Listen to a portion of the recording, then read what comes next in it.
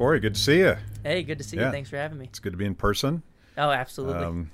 We measured this, and it's precisely 6 feet, and we actually had Dr. Fauci come in and certify that everything was cool. Totally. You got to listen to Fauci. I mean, if we really want to listen to Fauci, we should allow people to go back to schools for in-person instruction, because even Fauci is now saying that children are not high transmitters of the virus, and that school reopenings aren't leading to significant transmission in the community. I've wanted to have you on ever since I started this show, but a tweet that you just sent out about, I believe it was a Chicago teachers union representative who was saying, essentially, I'll paraphrase, forget the science, we're not going back to work. Is that a fair representation? Yeah, well, the Chicago Teachers Union has been doing a lot of this stuff over the past couple of months, fighting against going back to in-person instruction. And what's interesting to me is the stark contrast that you see from the private sector as you see from the public sector and the teachers unions. The private schools and private businesses, grocery stores, daycare centers and restaurants, they've either been open for a long time already, or they're fighting really hard against the government from preventing them to reopen, whereas so many public schools and teachers unions are fighting for the opposite. They're fighting to remain closed. And I think the main difference there is one of incentives, that one of these sectors gets your money regardless of whether they open their doors for business. Yeah, I totally want a job that is always fully funded, and yet I don't ever have to go back to work. I don't know where to get one of those, but it would be cool. Yeah, it's a great deal. And I mean, the problem here is that we don't have school choice, or something that I like to talk about as funding the student as opposed to the institution, or funding the students directly and allowing children's education dollars to follow them to wherever they're getting an education. In that scenario, we wouldn't have this whole national debate about whether all the schools should reopen or whether all the public schools should be closed, because then each individual district can make whatever decision that they want, and the employees could make their decisions about whether they want to return to in-person working environments or not. But then families would have a choice too. I mean, just think about it this way. If your grocery store doesn't reopen, you can take your money elsewhere. If your neighborhood Walmart doesn't reopen, you could take your money to Trader Joe's. So it's an inconvenience, but it's not devastating. And so I similarly argue, if your public school doesn't reopen, you should similarly be able to take your children's education dollars elsewhere. There was, I think you shared the data, and I've been trying to look for a bright side in all of this lockdown mess over the last year. And I was very early on in March predicting a lot of the disruptions that we've seen. I wasn't really thinking about education and how devastating that would be to families and children, but there's sort of a counter-revolution going on where parents have, for the first time perhaps, been forced to look at curriculums, been forced to confront the reality that this is not a public school. This is a government school run by government employees who care more about themselves than my children. Yeah, I want to hit on really quickly, I think you're correct to call them government-run schools rather than public schools, because they're not really public in any meaningful sense of the word. They're not public goods, as evidenced by private schools existing. You can exclude non-payers, and public schools currently do exclude a lot of people based on residential assignment and zip code-based admissions policies. So they discriminate by zip code. They're not open to the public like a public park would be. And then also, I do think there's this kind of revolution of thought that people are rethinking how the K-12 education system in general, but primarily how we fund K-12 education. So many public schools are not reopening. Families are less scrambling. And in some cases where the public schools are saying that they're going to reopen, it gets to the 11th hour, and then a few hours before the families are supposed to send their kids to school, they send out an email and saying, well, we have an employee problem. Not enough of the employees are coming in. They do these sick outs. And so there are two recent surveys that suggest that families are rethinking this, and that they're turning towards things like school choice programs, or what I call funding students directly, where a Real Clear Opinion research poll just found a 10 percentage point jump in support for these types of school choice initiatives just since April alone. So that's a huge jump from 67% support to 77% support. And then EdChoice also did a similar nationally representative poll, finding that now 81% of families support funding students through an education savings account. And by the way, those polls usually show, and I believe these that you're citing do, that this is not a partisan shift, that both Democrats, Republicans, and independents are all trending away from just accepting the status quo. Yeah, majority support regardless of the background of the participants in the survey. But then also, I also want to add that EdChoice survey, just from last year, there have been huge jumps in any type of school choice that you can think of. So charter schools, private school voucher programs, tax credits, scholarships, and my favorite, education savings accounts, which is you're residentially assigned to this public school. If that doesn't work for you for whatever reason, if it does work, you could still choose that. But if not, a fraction of those dollars would follow the child to an education savings account. And you could use it for private school tuition and fees, but they can also use it on other education expenditures such as tutoring, textbooks, curriculum, micro schools, pandemic pods. So I think that you're right that this is a special moment for the idea of educational freedom, because families are looking at the system. They're seeing that they're getting a bad deal. They're seeing that they're getting the short end of the stick, and I think they're realizing that there's no good reason to fund institutions when you can fund the students directly instead. So I want to talk about what specifically parents can do to sort of liberate their kids and get them a place where they're comfortable, that they're learning and they're safe and they're not sort of pawns in this political game. But let's go back a little bit. I think it's important to talk a little bit about what has happened to children over the last year as the government education system's been locked down, because it seems like we're doing permanent damage to not just to their education, but all of the things that would affect a child's development. Yeah, if you look at individual school districts, there's tons of data coming out that the rate of failure in particular classes is going up by a lot. For example, in Fairfax County Public Schools, the rate of failure of students failing 2 or more classes has increased by 83% since last year. And a nationwide analysis by McKinsey & Company estimated that students are learning about losing about 1 to 3 months of learning this year. And then if you look at so many other individual school districts, there are just huge increases in the rates of failure. So students are having problems academically, and there's some evidence to suggest that this is leading to more inequities. Students from less advantaged backgrounds are getting hit the hardest from this and having the most challenges with adapting. And I will say, for the families that do want in-person instruction, advantaged families are more likely, at least, to be able to seek out these alternatives such as pandemic pods or micro schools, or be able to afford to pay for private school tuition and fees. It's the least advantaged who are kind of stuck with no choices at this moment. And that's another reason that I argue for funding the students directly, which would lead to more equity by allowing more families to access these alternatives at this time. And disadvantaged parents, it's sort of a double whammy, because their kids are suffering under the system, but they also likely are more likely to need to work in order to pay the bills.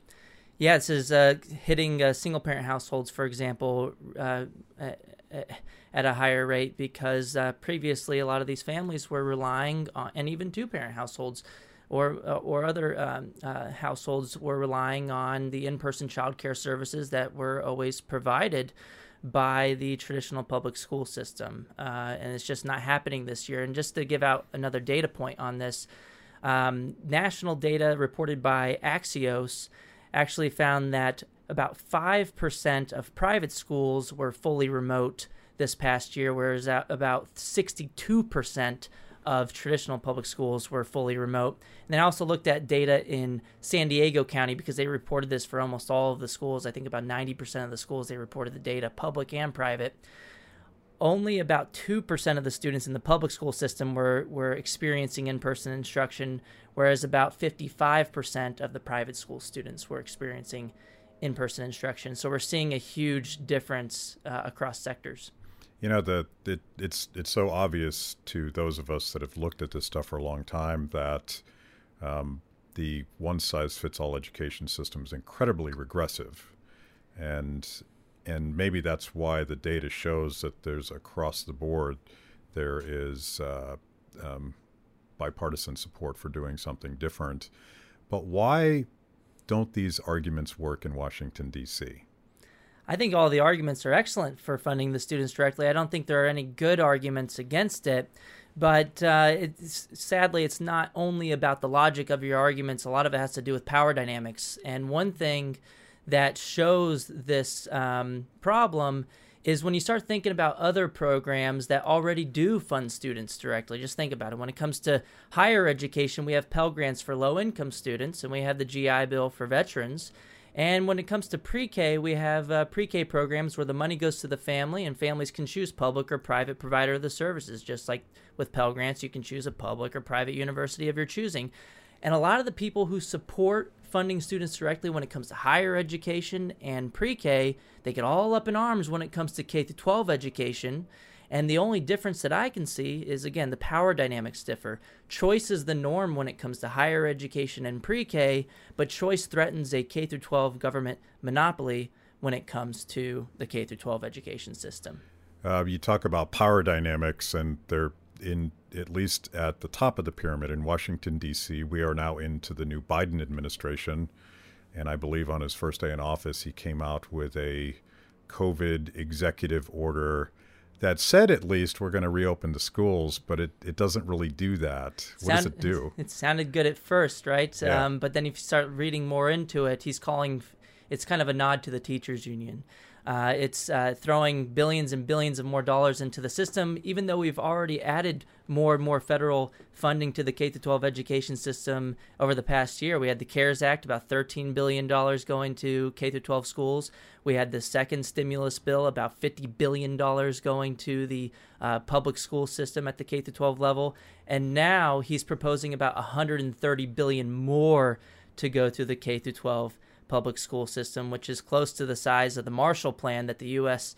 dedicated towards rebuilding Europe after World War II. So this is a ton of money, and it's coming from the federal government, which should have no role in K-12 public education, but here we are. Yeah, so it's $130 billion in dedicated funding to schools and $350 billion in state and local relief funds to help school districts close budget gaps.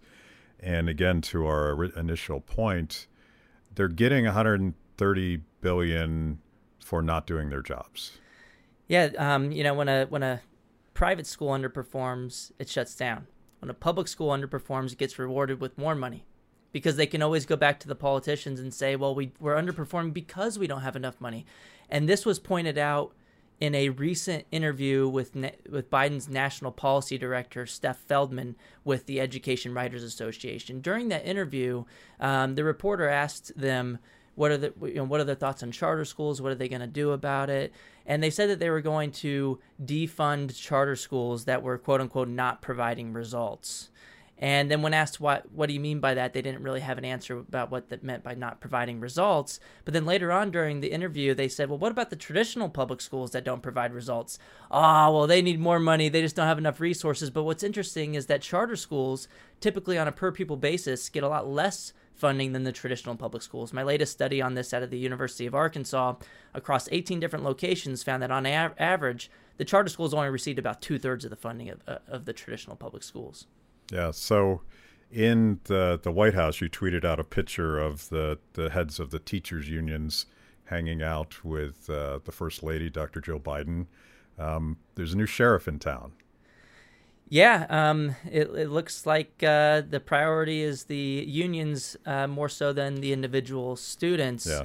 My response to one of those tweets was, well, what about the students? It's a nod to the educators and more precisely the teachers' unions, which often don't advocate for policies that really do help individual teachers. I mean, just think about it. In the United States, between 1992 and 2014, on a national level, we've increased real inflation-adjusted per-pupil education expenditures in the public school system by about 27%, but real teacher salaries actually dropped by 2% over the same time period.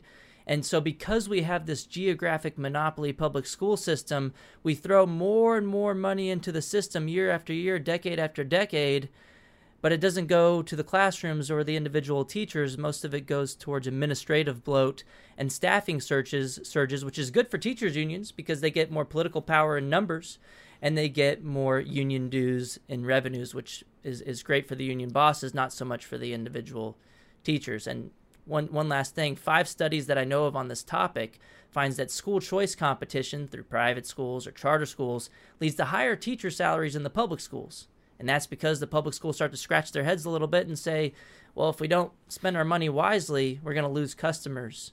And so they start to allocate their resources more efficiently. So school choice could also be a rising tide that lifts all boats that helps the public schools raise their game as well. It's, I jokingly, it's a libertarian joke, I call it the education industrial complex, but it probably is the wrong phrase because it actually has the word education in it. It's a machine or a system, or what's the word that you're using to describe the bureaucracy? Institutions or systems, as opposed to funding the students directly. It's sort of an iron locked in political equilibrium where, the people in charge are really don't have any reason to respond. And I found a quote from one of the from Randy Weingarten, who's the head of the American Federation of Teachers. And it's so blatantly political and kind of ridiculous, but she's speaking of Biden's executive order, including the $130 billion. Finally, we have a president who is committed to doing what educators, parents, and students have yearned for since the first week of the pandemic, a real national plan to crush COVID that follows the science and secures the resources to make in-school learning safe. And that's all, as using a political science term, that's bullshit. Yeah, I mean, the in-school learning environments are already safe. When it comes to K through 12 public schools, the schools are some of the lowest risk places, and they're also one of the highest. They're one of the last places to reopen in person, as far as talking about the public schools, not so much the private schools are more likely to reopen. But if you look at statements by Dr. Fauci, the CDC director as well, if you look at even Bill de Blasio and Governor Cuomo are saying that we're not seeing the spread in the schools. If you look at data from Brown University economist Emily Oster has been pointing out for months that the school positivity rate of the virus is much lower than the overall positivity rate, and so that schools aren't super spreaders and they can safely reopen. And look, we already spend tons and tons of money on the public schools. Here in D.C., they spend over $31,000 per child per year, and they're still not reopened for in-person instruction. It's more about an incentive thing than a funding thing. Yeah, you mentioned before we went live that the union representative from Chicago who was essentially saying, I don't really care what the science says, we're not reopening, was actually doing that podcast from Puerto Rico or something? Yeah, there was a teachers union board member in Chicago, and she got a lot of pushback on this because, at one point during the day she was tweeting, and she has been tweeting this for a long time, that we can't reopen schools for in-person instruction because that's too dangerous, even though most of the science shows. And here's another data point. I gave you enough already. But in case you're not convinced, you listeners, the UNICEF, the United Nations, actually put out a study showing no consistent link between reopening schools and the spread of the virus, looking at 191 different countries. But this particular example, yes, there was a person coming out saying, we can't go back to work because it's not safe. But then they were caught tweeting from a poolside in Puerto Rico. So a lot of people thought that was hypocritical because they were saying, well, if it's safe enough to vacation in person, why isn't it safe enough to work in person?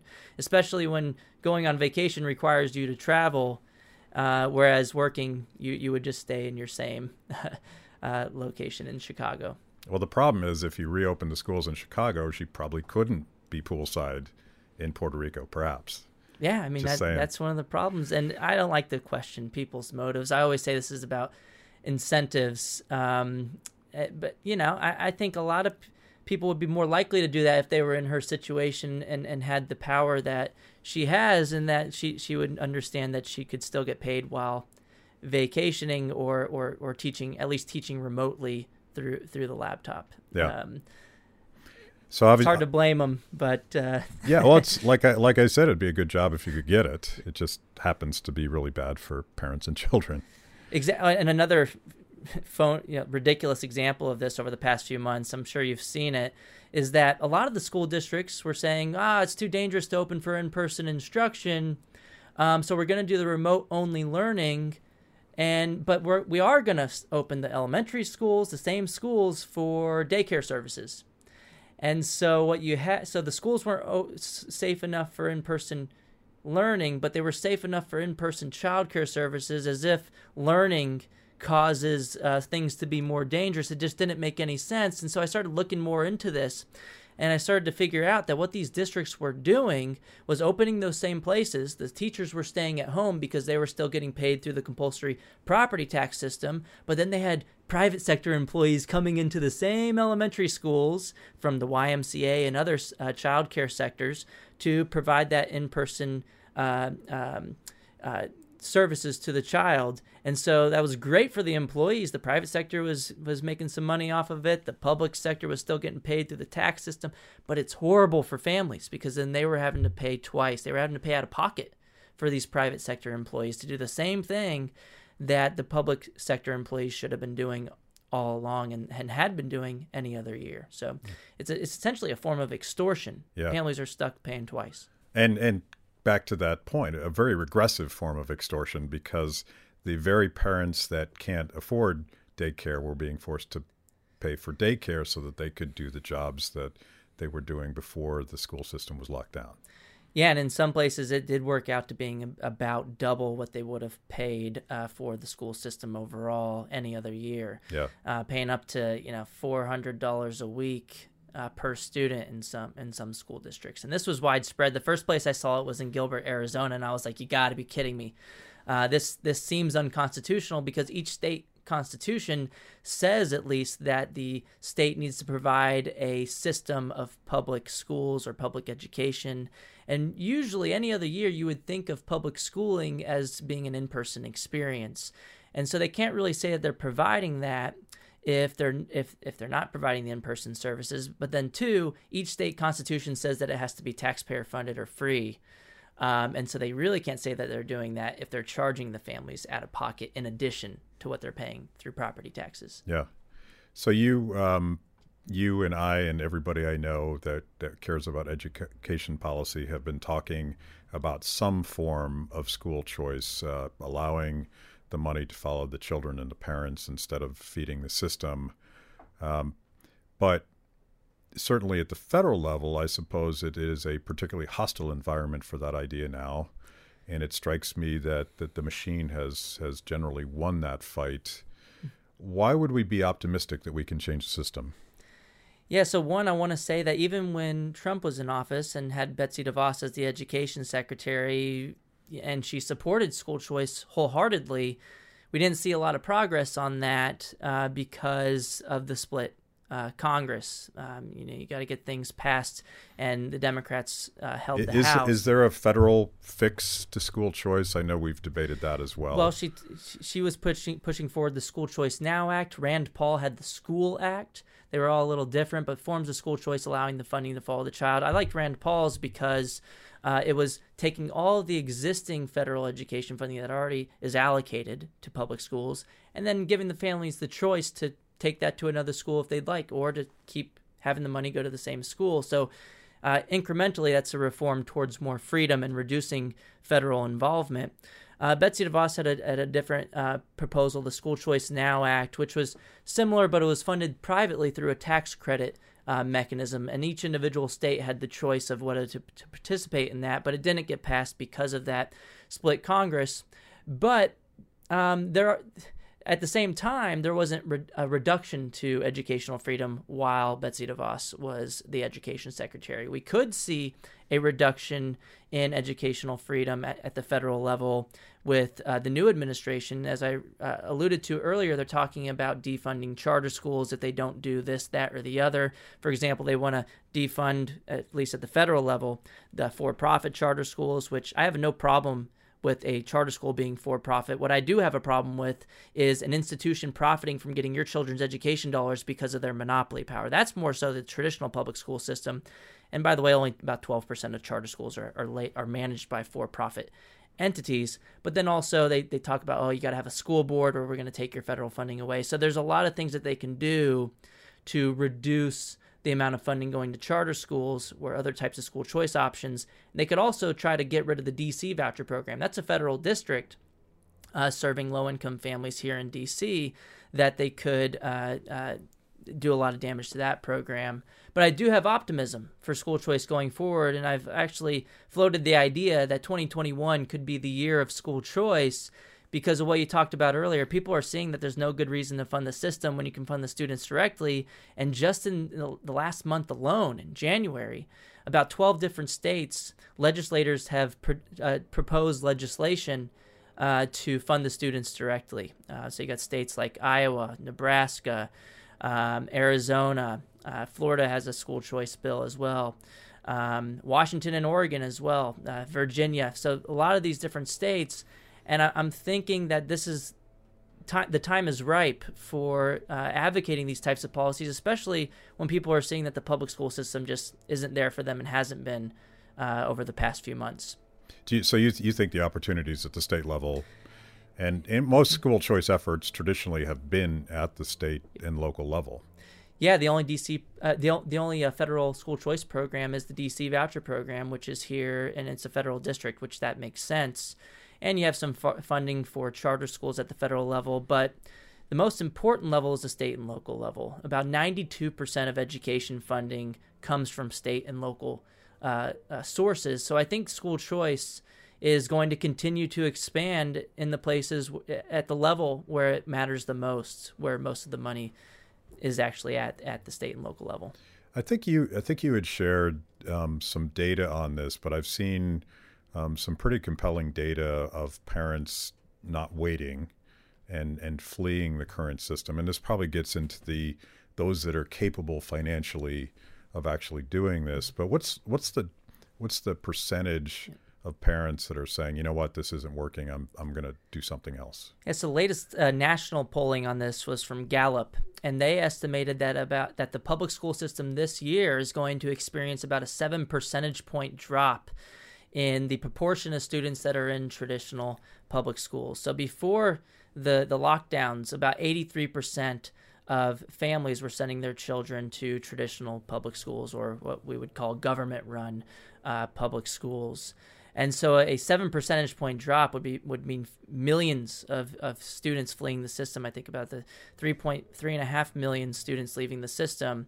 But if we look at actual data instead of survey data, just looking at what's been happening at the individual state level, several states have reported on this, and it's been on average around a 3 to 5% drop in the proportion of students in the public school system this year. That could continue to go in that direction towards that 7% that was estimated by Gallup. But what we're seeing right now is about 3 to 5%. So I wonder if, as someone that's grown frustrated with the absolute power that teachers unions have, even at the state and local level, it's their business, so they have a specific interest in being so involved. I wonder if there isn't a way for those parents at the margin to sort of hack the system and be leaders to show that these alternative ways of educating children actually lead to better education and thriving children.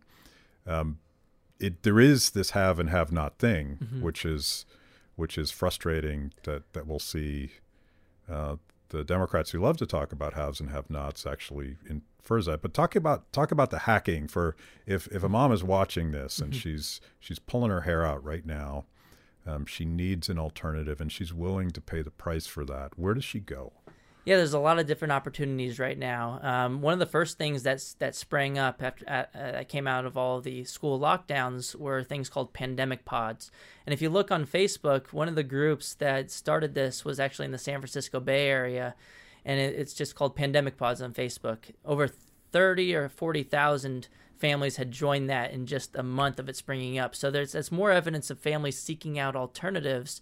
And I think a lot of it is in your local community, finding other families that are seeking alternatives. And the idea of the Pandemic Pod for listeners is about 5 to 10 students to get together in a household so that families can economize on the cost of home-based homeschooling. So you don't have to.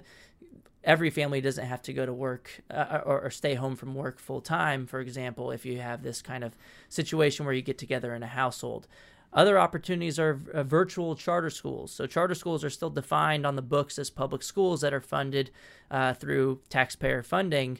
And so families have been fleeing to virtual charter schools as well. So a lot of states do have virtual charter schools on the books. You'd have to look it up in your particular state.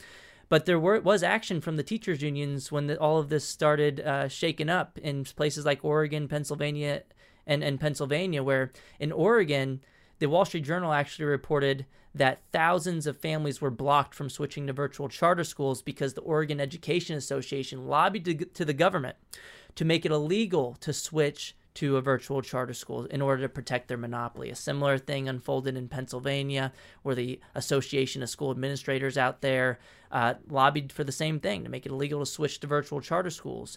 But successfully? They got the next best thing. They didn't they didn't make it illegal. It was technically legal to do so, but they got it to where if the students switched out of the traditional public school, they wouldn't lose any money for doing so. And the virtual charter schools wouldn't get the resources for educating the child. So while it was technically okay for them to do so, I mean, this is actually might be a better. So this might be even better for the teachers unions in that they get to lose the students and then keep the resources, whereas in Oregon, they were just lobbying to make it illegal altogether. But California did something similar to Pennsylvania.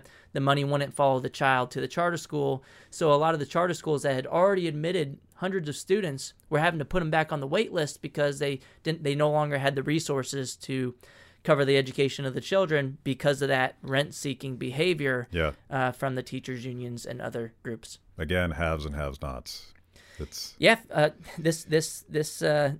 This is a problem for families that can't afford the private school tuition and fees. I mean, this type of rent-seeking behavior leads to inequities by forcing families that don't have the resources into a system that's not working for them, and this year into a system that's not even open for business, which is a huge problem. And I think a lot of people are seeing this. This might be one of the only silver linings of the pandemic, that people are looking at this situation, seeing that there's an uneven power dynamic. There's a huge power imbalance, which is the main problem with K-12 education, this imbalance between the power of the teachers unions and the public school monopoly and the power that the families have currently, which is not very much. They can kind of complain about things.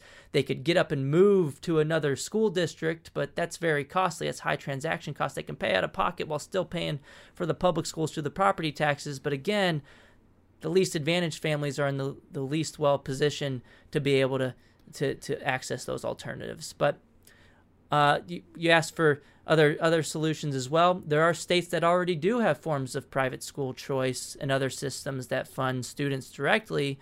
So if you look at edchoice.org, it's a think tank that tracks all of the school choice initiatives in your state. So you can click on your state and see if they have a program that's available for you to have the money follow the child to a private provider of educational services.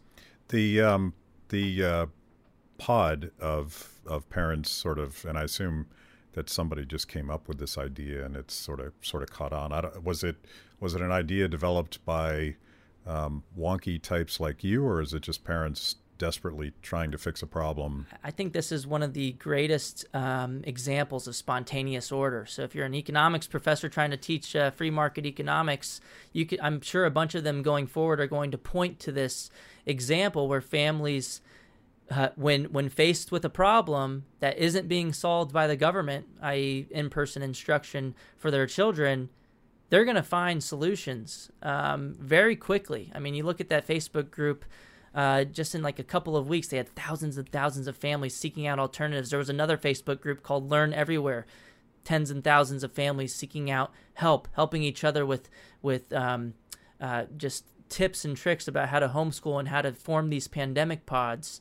You had companies sprouting up to meet the needs of individual families, to help them match between the educators and the students to form these pandemic pods. But this isn't a completely new phenomena. The name pandemic pods is new, but we've had micro schools, which are the basic idea of the one-room schoolhouse for a long time in the United States and elsewhere around the world. Families have been getting together and educating their children in homes for thousands of years. So, this has happened for a long time, but the need was really there this year that led to families seeking out these alternatives. Yeah, you probably know about the revolution in India. I think they're called budget schools, where localities, and it's usually some mom that starts up a school that is typically unreachable by the horrific government system in India. So they had to fight to make that and keep that legal for parents to actually take responsibility. But I love that because I talk about hacking the system and that top-down solutions. I mean, I'm more and more skeptical of top-down solutions because of the iron rules of politics. But if parents are allowed to do that, it solves a fundamental problem that I've heard from some of my colleagues who happen to be moms. And they're like, I can't do this alone because they have jobs. And their boss insists that they show up at work at Free the People. So there's something like this as a version of unschooling or a version of homeschooling where they can share the burden. To me, that makes a lot of sense. Yeah, and I think another silver lining of the pandemic this year is people are rethinking the messed up system we have with K through 12 education overall and how we fund it. But a lot of families got a taste of homeschooling in one form or another. Some people will say, "Oh, well, it's not true homeschooling if you're doing the public schooling at home. That's not the same thing as a true, free, unrestricted form of home-based education." But it's something, and because more people had experience with that, I think public perception has gone up in regards to homeschooling. And so EdChoice has done surveys on this every single month since last year, and they're consistently finding that families, the question was, based on your experiences with home-based education as a result of the school shutdowns and COVID-19, how have your views on homeschooling changed since before the pandemic? And families are now about twice as likely or more than twice as likely to say that they now have a more favorable view of homeschooling than they were to say that they now have a less favorable view of homeschooling. Yeah. So the perception is going forward. That could lead to fewer calls for regulation of homeschooling going forward because it's not so much of a scary thing for so many people now since they've all had some kind of experiences with home-based education. And so I think that's another one of these things that I'm optimistic about. So a lot of people talked about the very famous singer Billie Eilish, and she and her brother, who is her musical partner as well, were unschooled or homeschooled. I don't know what she refers to it at. But I think one of the other things that we might learn in this process is how rigid and one-size-fits-all and intolerant to the special abilities of your child the current system is, because some of it, just like when you actually try to march them through that regimented process, parents are like, this is stupid. This is not what my child needs. Yeah, I mean that's another one of the main problems with K through 12 education. One of it's the power dynamics and the power imbalance between the producers and the consumers of the service. But another thing is that one size fits none solution, that they have to cater to the needs of the median student instead of all individual students. And so, one of the arguments is that the competition leads to better outcomes for students. But another argument is that it's just a better match between the educator and the student and the environment and the student. A public school may be rated an A in your area, and it may do remarkably well for a lot of the student population, but it might be for particular students who are interested in other things and who learn in different ways and who have different priorities. They may do better in a home-based setting or at another public school or another private school or a charter school. And so, a lot of people in the school choice debate will say, if you're pro-school choice, that means you're anti-public school, to which I respond, does allowing families to shop at whatever grocery store they want mean that you're anti-Safeway? I mean, that wouldn't make any sense at all. It just means that you're pro freedom to choose, and you could still choose the public school if that works best for you. Yeah. So tell me about this book. You have a new book coming out, and you've probably already made some of these arguments, but for people that actually want to defend the idea of educational freedom, you've written this. Yeah, it's a School Choice Myths, a co-edited volume with Cato Institute's Neil McCluskey. The full title is School Choice Myths, Setting the Record Straight on Education Freedom. But there are so many arguments against the proposal to fund students directly, and none of them hold up to any scrutiny whatsoever when you look at basic logic and the overwhelming evidence on the topic. But we have 14 different authors included in that volume, in addition, and then also Neil McCluskey and myself, who have contributed to the volume. But everybody that's listening here has heard the main myth against school choice, which is the argument that school choice defunds the public schools. To which I respond, school choice doesn't defund the public schools defund families. School choice initiatives just return the money to the hands of the rightful owners, which are the families and their children. And they could take the money to public schools if they want, but they should also have the choice to take it to a private school, charter school, or a home-based option. You would similarly think it would be absolutely ridiculous for someone to say that allowing families to choose their grocery store defunds Walmart. No one would say that because everybody understands that your grocery money doesn't belong to Walmart. It doesn't belong to Whole Foods either. It doesn't belong to Trader Joe's. It doesn't belong to any other provider of the service. It's meant for your family. Similarly, I argue that education dollars aren't supposed to be meant for propping up and protecting a government monopoly. They're supposed to be for the children. It should follow those children to wherever they're getting an education. And then another response real quick, since that's such a big myth that's perpetuated so much by the teachers union, is that, well, you're arguing that allowing families to choose is going to defund your service. What does that tell you about your confidence in the service that you're providing to families? Why would giving families a choice defund public schools? The reality is that a lot of the defenders of the status quo understand that when given the option, families will take their children out elsewhere because they know that they're not providing an adequate education and experience overall for so many families. I'm just pleased to learn that you haven't included the much demonized Betsy DeVos in this volume. And I'm being sarcastic because of all the Trump appointees, she struck me as one of the most productive from my perspective. And man, did they tear her apart.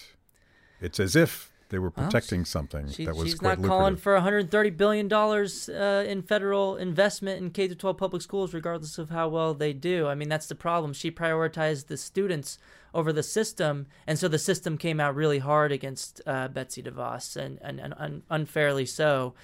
But really, I mean, her legacy, her mark in K-12 education overall is that she fought for the students and advocated for the students over the system. And of course, the system and the teachers unions aren't going to like that. I fought the system and the system won.